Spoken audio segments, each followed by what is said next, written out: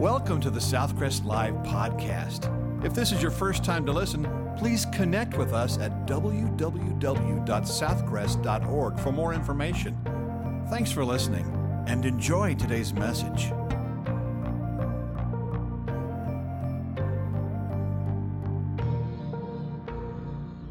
This week on the Southcrest Live, featuring Dr. David Wilson, we begin a new study called Fail, a series on the epic failures of the Bible. Today we take a look at the deeds of Achan, a man who thought his secret sin would affect no one but him.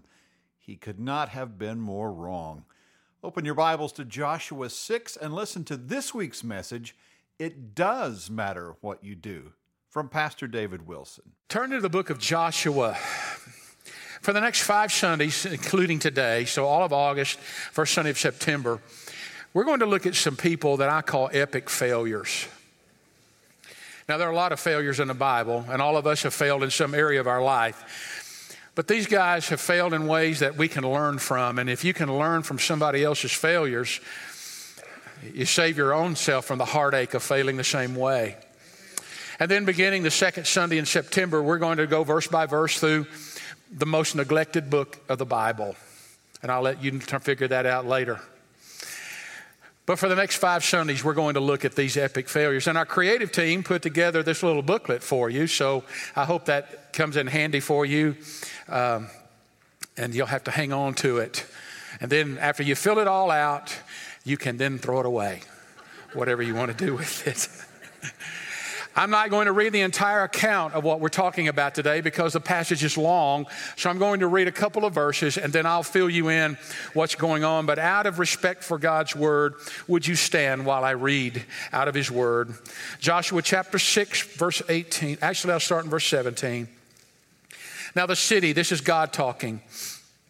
Now the city shall be doomed by the Lord to destruction, and it and all who are in it. Only Rahab the harlot shall live, she and all who are with her in the house, because she hid the messengers that we sent. And you by all means abstain from the accursed things, lest you become accursed when you take of the accursed things, and make the camp of Israel a curse, and trouble it. But all the silver and gold and the vessels of bronze and iron are consecrated to the Lord. They shall come into the treasury of the Lord. Now look at chapter 7, verse 1.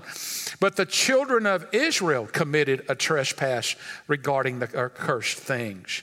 For Achan, the son of Carmi, the son of Zabdi, the son of Zimri of the tribe of Judah, took of the accursed things, so the anger of the Lord burned against the children of Israel. Now look at verse 19.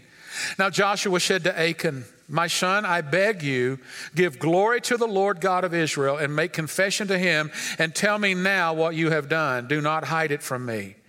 And Achan answered Joshua and said, indeed, I have sinned against the Lord God of Israel.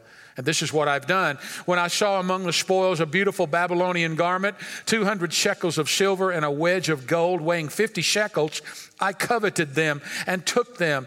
And there they are, hidden in the earth in the midst of my tent with the silver under it.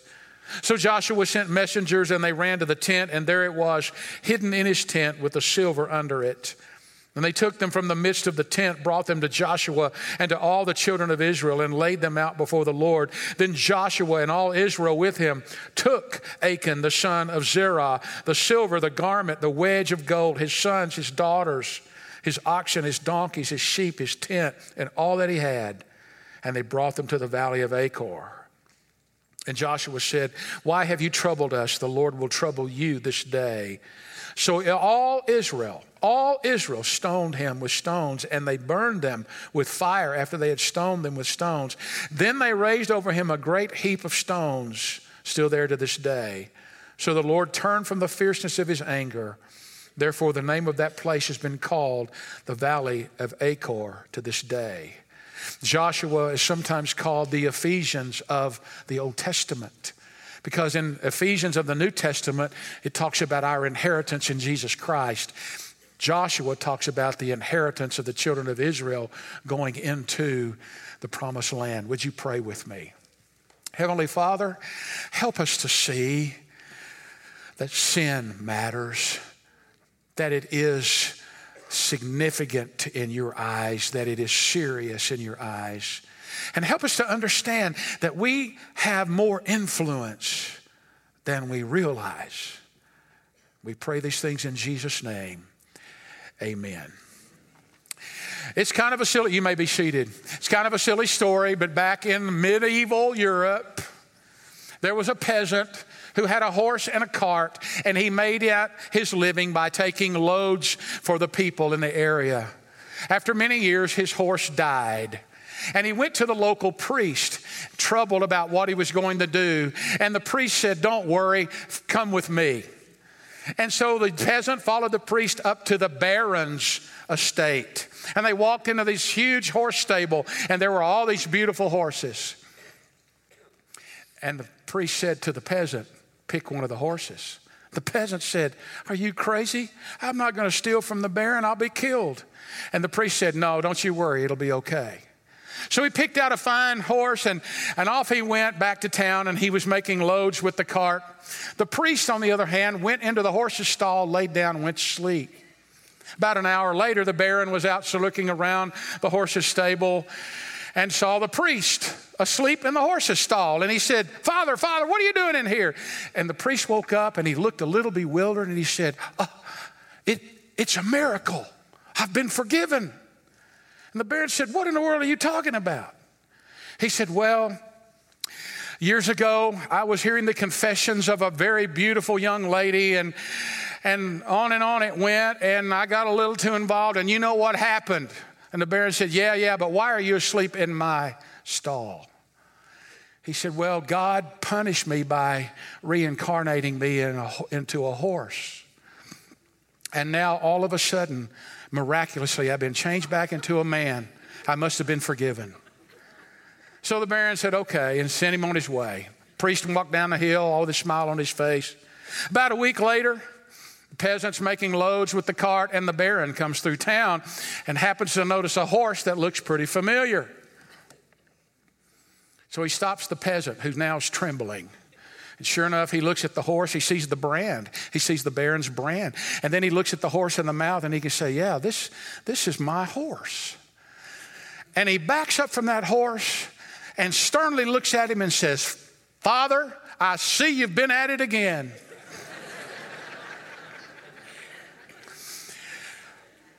Today we're going to talk about sin. And by the time this message is over, you may hope I go back on vacation. Sin in this day and age doesn't seem to have the seriousness that it used to have.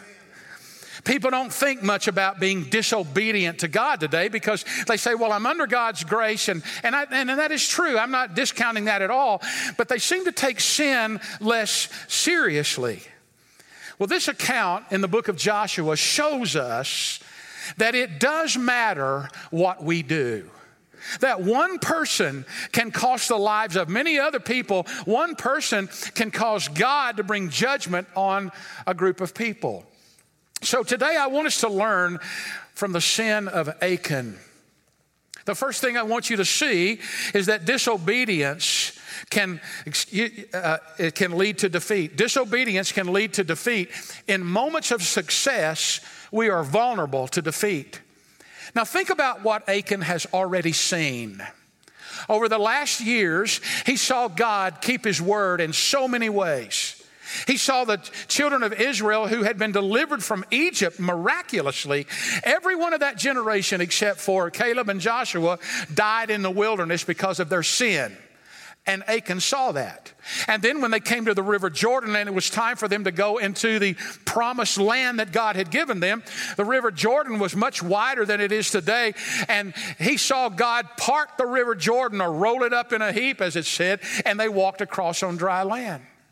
And then he saw, when it got to the fortified city of Jericho, he saw that all they had to do was march around it one time each day for 7 days. And then on the seventh day, they marched around it 7 times, and the walls came falling down. And God gave them that city in defeat. God helped them defeat that city. And so one thing Achan should have learned, and one thing that you notice, that God, who's the God of creation and the God of the universe and the God of all power, is not someone to be trifled with. and that when he said something that was going to be done, it would happen that way. Achan knew that. And then God declared that Jericho was going to be consecrated to him. Now, this is real important because you're thinking, well, he really got upset over something that seemed very trivial. But if you think about it, Jericho was the gateway into the promised land. And God wanted to make a memorable statement to the children of Israel. He said, Jericho belongs to me. It is dedicated to me. All the spoils, the gold, silver, and all of the spoils will go into the treasury of the Lord to be used for him. None of it is to be taken for yourself. Not anything. What was he trying to tell them? God was showing them that by his grace, everything that he did brought them into the promised land. They didn't do it on their own at all.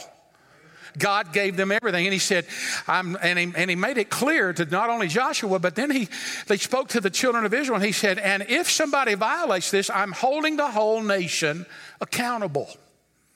But what I want you to understand, that they had just come off this tremendous high.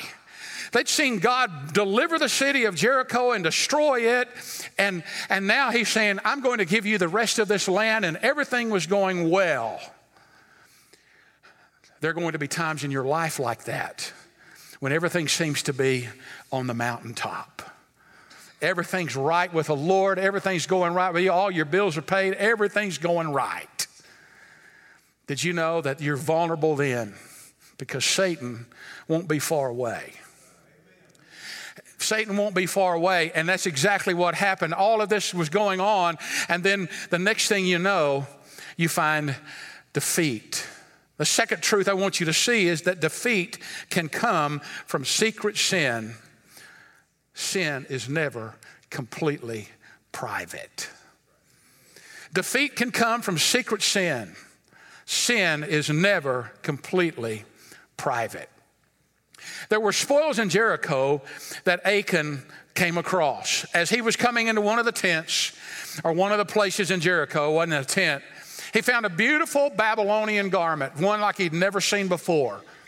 He also found 200 shekels of silver and a wedge of gold weighing 50 shekels.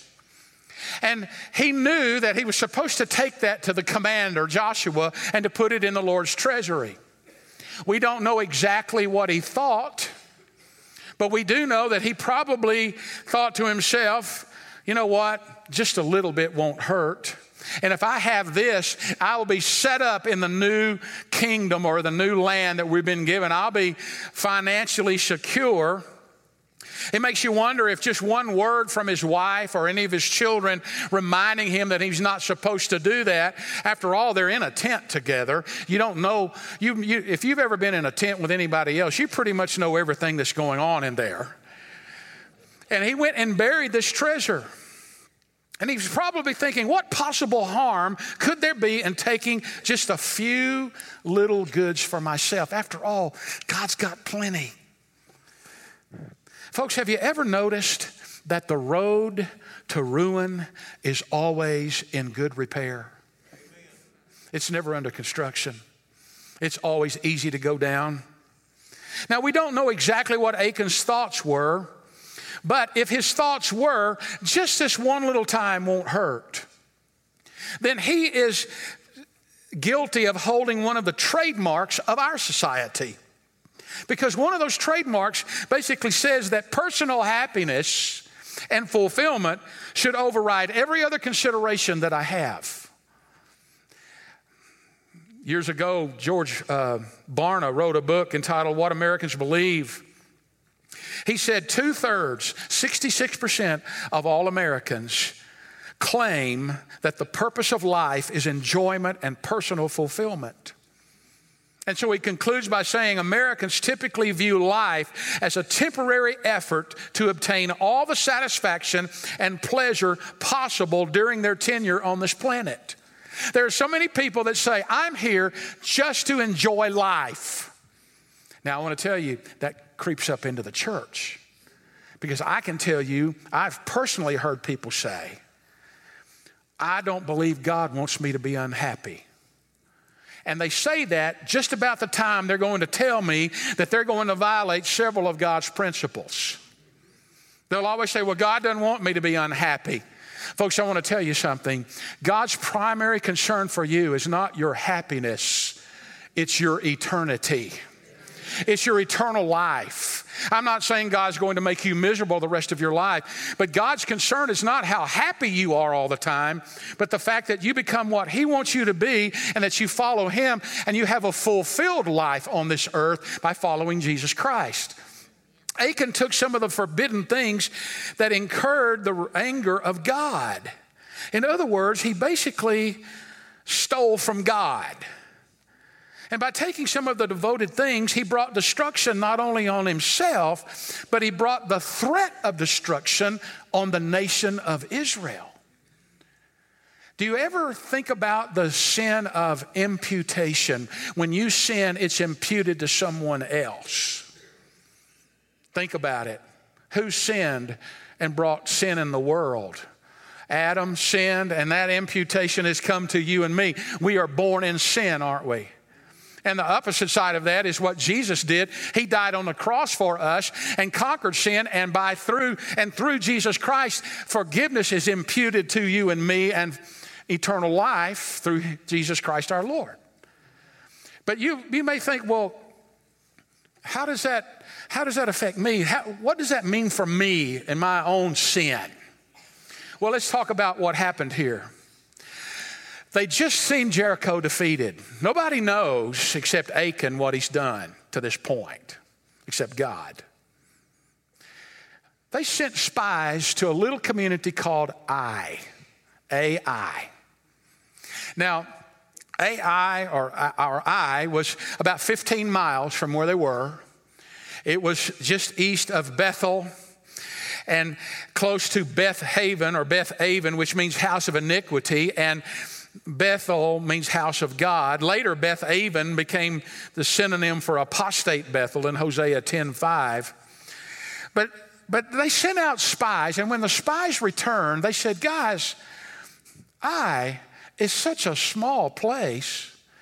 We only need to send a couple of thousand people there. We don't have to send the army. 2,000 or 3,000 soldiers, we got it made. Now, let's try to make this equivalent. Let's say that Lubbock is going to attack New Home or Wilson. I mean, that's kind of what we're talking about here. We wouldn't have to send all the army over there, not to take anything away. New Home may be more fierce than I realize, but I'm just telling you to give you an idea of the comparison here. And so Joshua said, we'll send a couple of thousand people over there. And sure enough, they made this 15-mile trek. Now, part of the problem was Gilgal was 900 feet below sea level, and Ai was 2,600 feet above sea level. So you had quite a trek. Well, they went up to Ai, and to their much surprise and dismay, Ai defeated them, killed 36 Israelites, and chased them back down the hill all the way to the quarry mines. And as the scripture says in chapter 7, that the hearts of the people melted, that they realized, what on earth happened? God just gave us Jericho, and we can't defeat Ai. When Joshua heard about it, the first thing he did was he rent his clothes, and he and the elders covered themselves in ash, which was the sign of deepest agony and misery. Joshua knew something was wrong. And like a good human being, and sometimes like a Baptist, he blamed God. God, how come? I'm loosely paraphrasing this, okay? You can read all of this in chapter 6, 7, and 8. He said, God, you made yourself look bad here. And then he put it on. And besides that, I look bad in this too. And God said, I'm not your problem. I'm not your problem. You've got sin in the camp. He said, all Israel, they have sinned. Isn't that interesting? How many times when something that we don't like happens, we begin to blame God, when sometimes it may not be God at all. And I'm not saying everything that happens that's bad is your sin, but folks, sin's in the world, and so bad stuff happens. But in this particular case, Joshua comes to God, and God says, look, instead of questioning my faithfulness, you need to be looking for sin among your own people. And so Joshua sent out the command that the next day, now this is important, the next day they were going to have a hearing. And so the next day they probably cast lots. Now here's how that happened. Could have been one of two ways. The high priest had an ephod that had the Urim and the Thummim stones in it. And sometimes he would put them in the pocket, and God would answer yes or no when they would pull out the lot, and God would show them what to do. It could have been that they had names on pieces of paper or whatever they wrote on and pulled the names out. But they did four things. They first got to the right tribe. They got to the tribe of Judah. And then they got to the right family, the family of the Zerahites. And then they got to the family of Zimri. And then on the fourth lot, Achan showed up. And by the way, this is the footnote. You find the lot some in Scripture. The last time it occurs is in Acts chapter 1, verse 26, where they're finding out who the next apostle will be to replace Judas. But after that, you don't see the lot used anymore in Scripture. Why? Because the Holy Spirit came the day of Pentecost and indwells us and guides us and shows us. And we also have the complete canon of Scripture, which gives us the direction that God wants us to go. So there was no more usage of that. Anyway, Achan is now uncovered, and then confronted with the evidence, Achan confessed. And he recognized that his sin was above all a sin against God. He said, I have sinned against God. And in confessing, he spelled out the process of temptation. See if this sounds familiar. He said in verse 20, I saw, I coveted, and I took. Where have you seen that before? How about the Garden of Eden? I saw, I desired it, I coveted, and I took it. See, the temptations are all basically the same when it comes right down to it. And the disobedience of one individual had a profound impact on the whole community. Now, let's bring this home. Sometimes people wonder, stay with me, you in the venue, stay with me. Sometimes people wonder why we think it's important that every member of our church live like God wants them to live. What is a church? A church is a body of baptized believers in Christ. We're part of a family. This is a local family of believers. It's a large family of believers. You may think, I don't know very many people here, so it really doesn't matter how I live. Doesn't matter what sin I'm involved in. Nobody has to know. And what I do is not hurting anyone. Is that true? No. Why? Because we're dependent on the leadership and the power of the Holy Spirit to lead our congregation and to lead us as a people. And all it takes is one person really out of fellowship with God to sometimes quench the Spirit. One person can destroy a Sunday school class. One person can stop the power of God in a church. So yes, it does matter how you live. We represent the Lord. We represent our church. We represent one another and the faith. And it does matter. God looks at us as a unity. He looks at us as a corporateness. He doesn't look at us as, well, he knows each of us individually. He knows our names and he knows about us. But he looks at this body as Southcrest as a whole, and he says, your people need to follow me.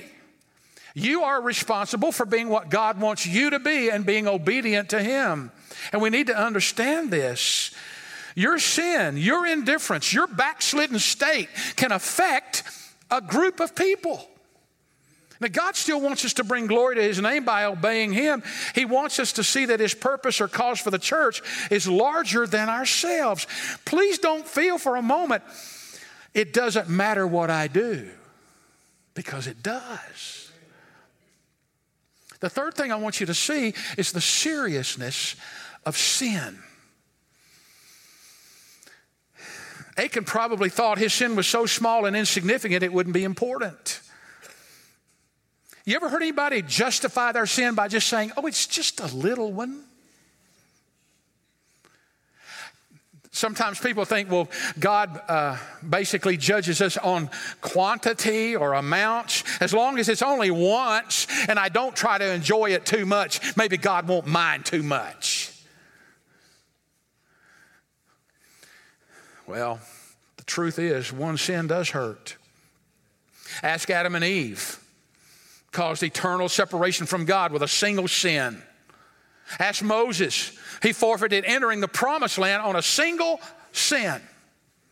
Ask Nadab and Abihu, the sons of Aaron. He died by fire. They died by fire because of a single sin. Uzzah died because he instantly and improperly touched the ark. Ananias and Sapphira died because they lied to the Holy Spirit. Okay, let me ask you a question. For those of you who are married, and if you're not married, you can answer this question. Would it be okay for you to cheat on your spouse one time? Can you imagine trying to justify yourself to him or her by saying, it was only one time? But when we choose to allow continual sin in our lives, we are cheating on God. We forget that our sin is against God. David, when he broke the laws of God, didn't say, oh, I've sinned against my friends, Bathsheba, Uriah. He said, I've sinned against God. In Psalm 51:4, against you only have I sinned and done this evil in your sight. Joseph, when he was tempted by Potiphar's wife, he said, how can I do this great wickedness and sin against God? Folks, today we've gotten this idea that God's okay with it now. A couple of things I want you to see about the seriousness of sin. First of all, God does not tolerate it. One sin can make all the difference in the world. It made the difference for Israel. They were defeated by Ai. It made a difference for Achan. He died, and his family. It can make a difference for you.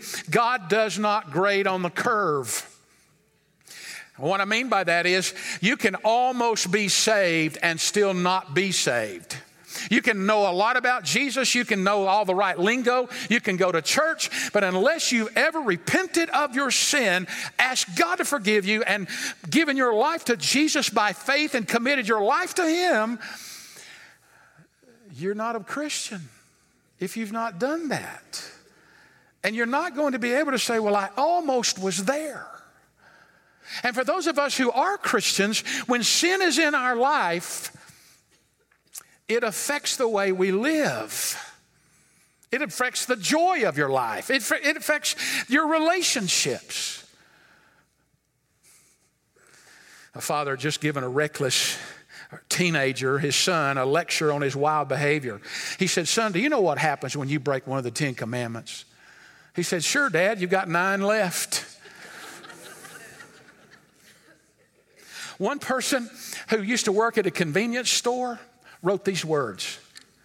Behind the checkout cash register, I watched while a portly fellow placed his beer, wine, cigars, and an adult book on the counter.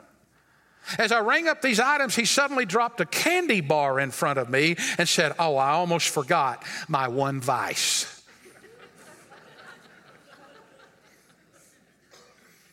And there's a story about the battered old man who got up one night during a revival meeting. He said, brothers and sisters, you know and I know that I ain't been what I ought to have been. I've stolen hogs. I've told lies. I've gotten drunk. I've always gotten in fights. I've shooting dice, playing poker. I've cussed and swore. But I thank the Lord there's one thing I ain't never done. I ain't never lost my religion. Listen, folks, It breaks my heart to hear people hide behind grace. Now, listen to me carefully. If you just woke up, I'm going to say this again. I believe in the grace of God. I am saved by grace. So are you saved by grace. Nothing I did saved myself. I'm kept by the grace of God. I can't keep myself saved. However, people say, well, because I'm under grace, I can sin like I want to. And we have people who call themselves Christians today who are flagrantly violating what God said, this is right, this is wrong. And I don't have to tell you that list. And they sort of gotten this idea that God's much older now and he's a little more mellow and he doesn't think the same about sin. Young people, I want to tell you something. God still is serious about sin and purity and morals as he's ever been. And he doesn't tolerate sin. And you can choose your sin, but you can't choose all the consequences that are going to happen because of that sin. We need to also remember that sin affects other people. God said in verse 11 of chapter 7, Israel has sinned. They have stolen. They have lied. When in reality, it was Achan. And probably his family helped.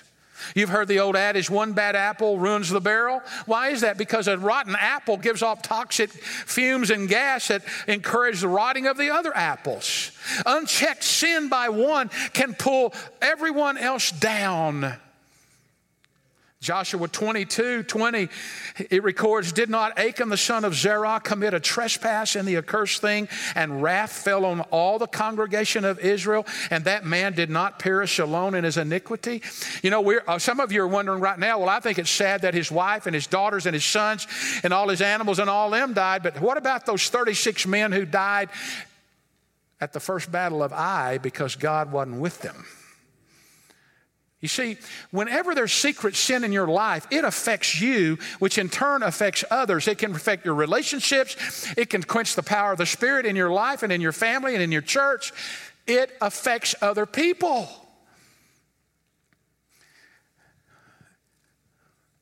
In the judgment of Achan and his family, it says all the Israelites were involved.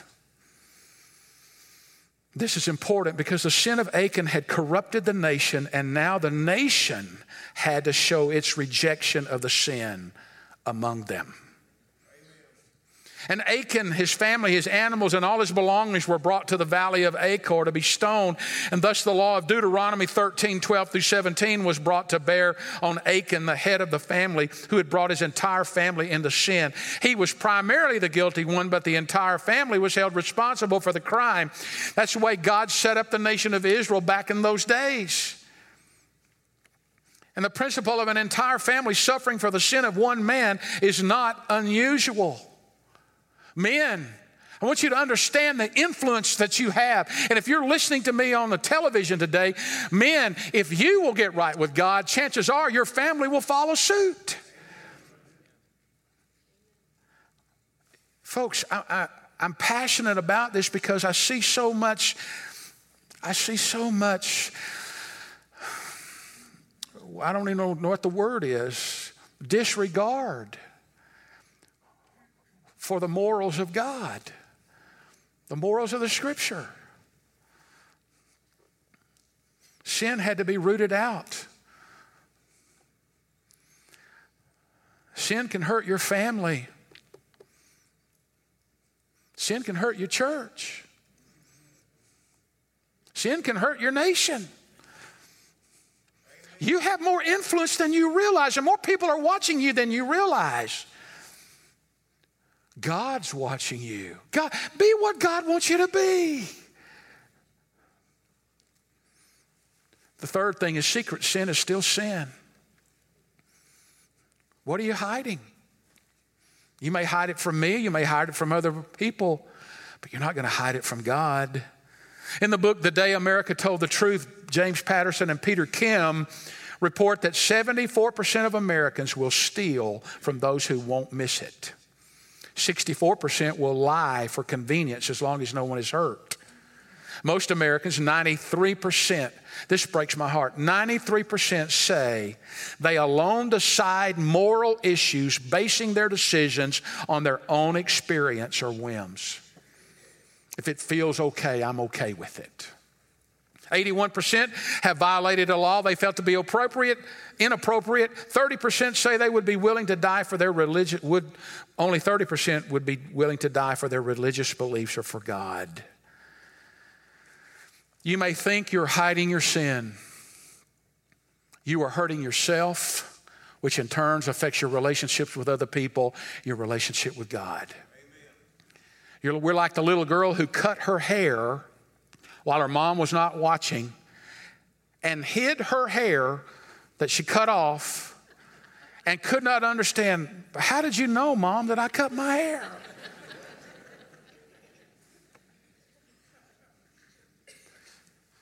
The fourth thing, sin one day will be revealed. God can reveal it. Numbers 32:23, but if you do not do so, then take note, you have sinned against the Lord, and be sure your sin will find you out. In Ephesians 5:11, we're supposed to expose it. It says, and have not fellowship with the unfruitful works of darkness, but rather expose them. The prophets, they exposed sin. But the final judgment rests with God. 1 Corinthians 4:5 says, therefore judge nothing before the time until the Lord comes, who will both bring to light the hidden things of darkness and reveal the counsels of the hearts. And then each one's praise will come from God. A teacher asked in her class, what are the sins of omissions? One of the little boys said, those are the sins you ought to have committed and haven't gotten around to yet. The last thing I want you to see is it has a high cost. If you don't know Jesus Christ as your Savior, you're already condemned as a sinner, and you will spend eternity separated from God. If you're a believer, your sins have been paid for. You've been forgiven. But in this life, you need to understand that you can grieve the Holy Spirit in you. It affects your life. You can also find yourself under the disciplining hand of God at times to get you back in the right place. You can choose your sin, but you can't choose the consequences, usually. The place where Achan and his family were stoned to death was the valley of Achor, meaning the valley of trouble. Isn't it interesting? They stoned them, then they were burned, and then they piled up rocks as a memorial. This is the second pile of rocks when they entered the promised land. The first one was at the River Jordan when they crossed. They said, we're going to pile up stones as a memorial to the deliverance of God. And now the second pile of rocks you find is all that's remembered of Achan. Achan is remembered by a pile of rocks. Listen to me. I've got good news for you. God still loves you. He's never quit loving you. And he's given us 1 John 1:9 that says if we confess our sin, let's call it what it is. It's sin. We confess our sin. He's faithful and just to forgive us our sin and to cleanse us from all unrighteousness. So what are you hiding today? Don't tell me. A lot of you have unforgiveness in your heart. You cannot forgive. That's sin. Some of you have greed and jealousy and envy and covetousness and immorality. Let me tell you something. Any kind of sex outside of marriage is immoral. Period. Some of you have a pornography issue. You're hiding it. It's sin. And the only way you're ever going to have peace is to confess that sin to God. And say, God, I am a sinner, you know it. So I'm confessing it to you. And I'm repenting from it. I'm going to stop right now. I'm going to stop. You need to help me, God. If I need to have accountability, if I need to break up in this relationship, if I need to forgive somebody, I need you to help me right now. And you know what? God said, I'll do it. I want you to bow your heads with me. We're just about done. If you don't know Jesus He's the only one that can forgive you of your sin. He's the only one. No other prophet, no other religious figure on earth can forgive your sin because they're not God. Only Jesus can do that. And if you've never met Christ, you ask God to forgive you of your sin. You tell him you believe that Jesus died for your sin on the cross and that he rose again, and you invite Jesus to come into your life. Commit your life to him right now. And if you're a child of God, a Christian, it's time to get serious about our relationship with him. Some of you are in sin right now, and you know it. The Holy Spirit's revealed it to you. So what do you do with it? Put it in your pocket and walk out with it? Or do you say, Lord, I'm so miserable in this sin. I know it's wrong. I've held on to it long enough. So right now, I'm going to let you have it. I'm going to ask you to forgive me. And now I need strength and help to trust you and to follow you. Thank you, Pastor David. We certainly learned some painful lessons from the Achan incident. We find that disobedience can lead to defeat. And because no man lives in a vacuum, sometimes our sin can lead to defeat for others. This story from Joshua 6 and 7 also illustrates the seriousness of God's attitude towards sin. Thank you for joining us for this week's message. Be sure to catch our next installment of the Southcrest Live podcast. Thank you for listening to today's message. If you would like more information, to make a commitment, or to request prayer, please text the word podcast to 555-888. You can also connect with us on our Southcrest app or our website for complete worship services, or to plan to visit us in person. Thanks again for listening.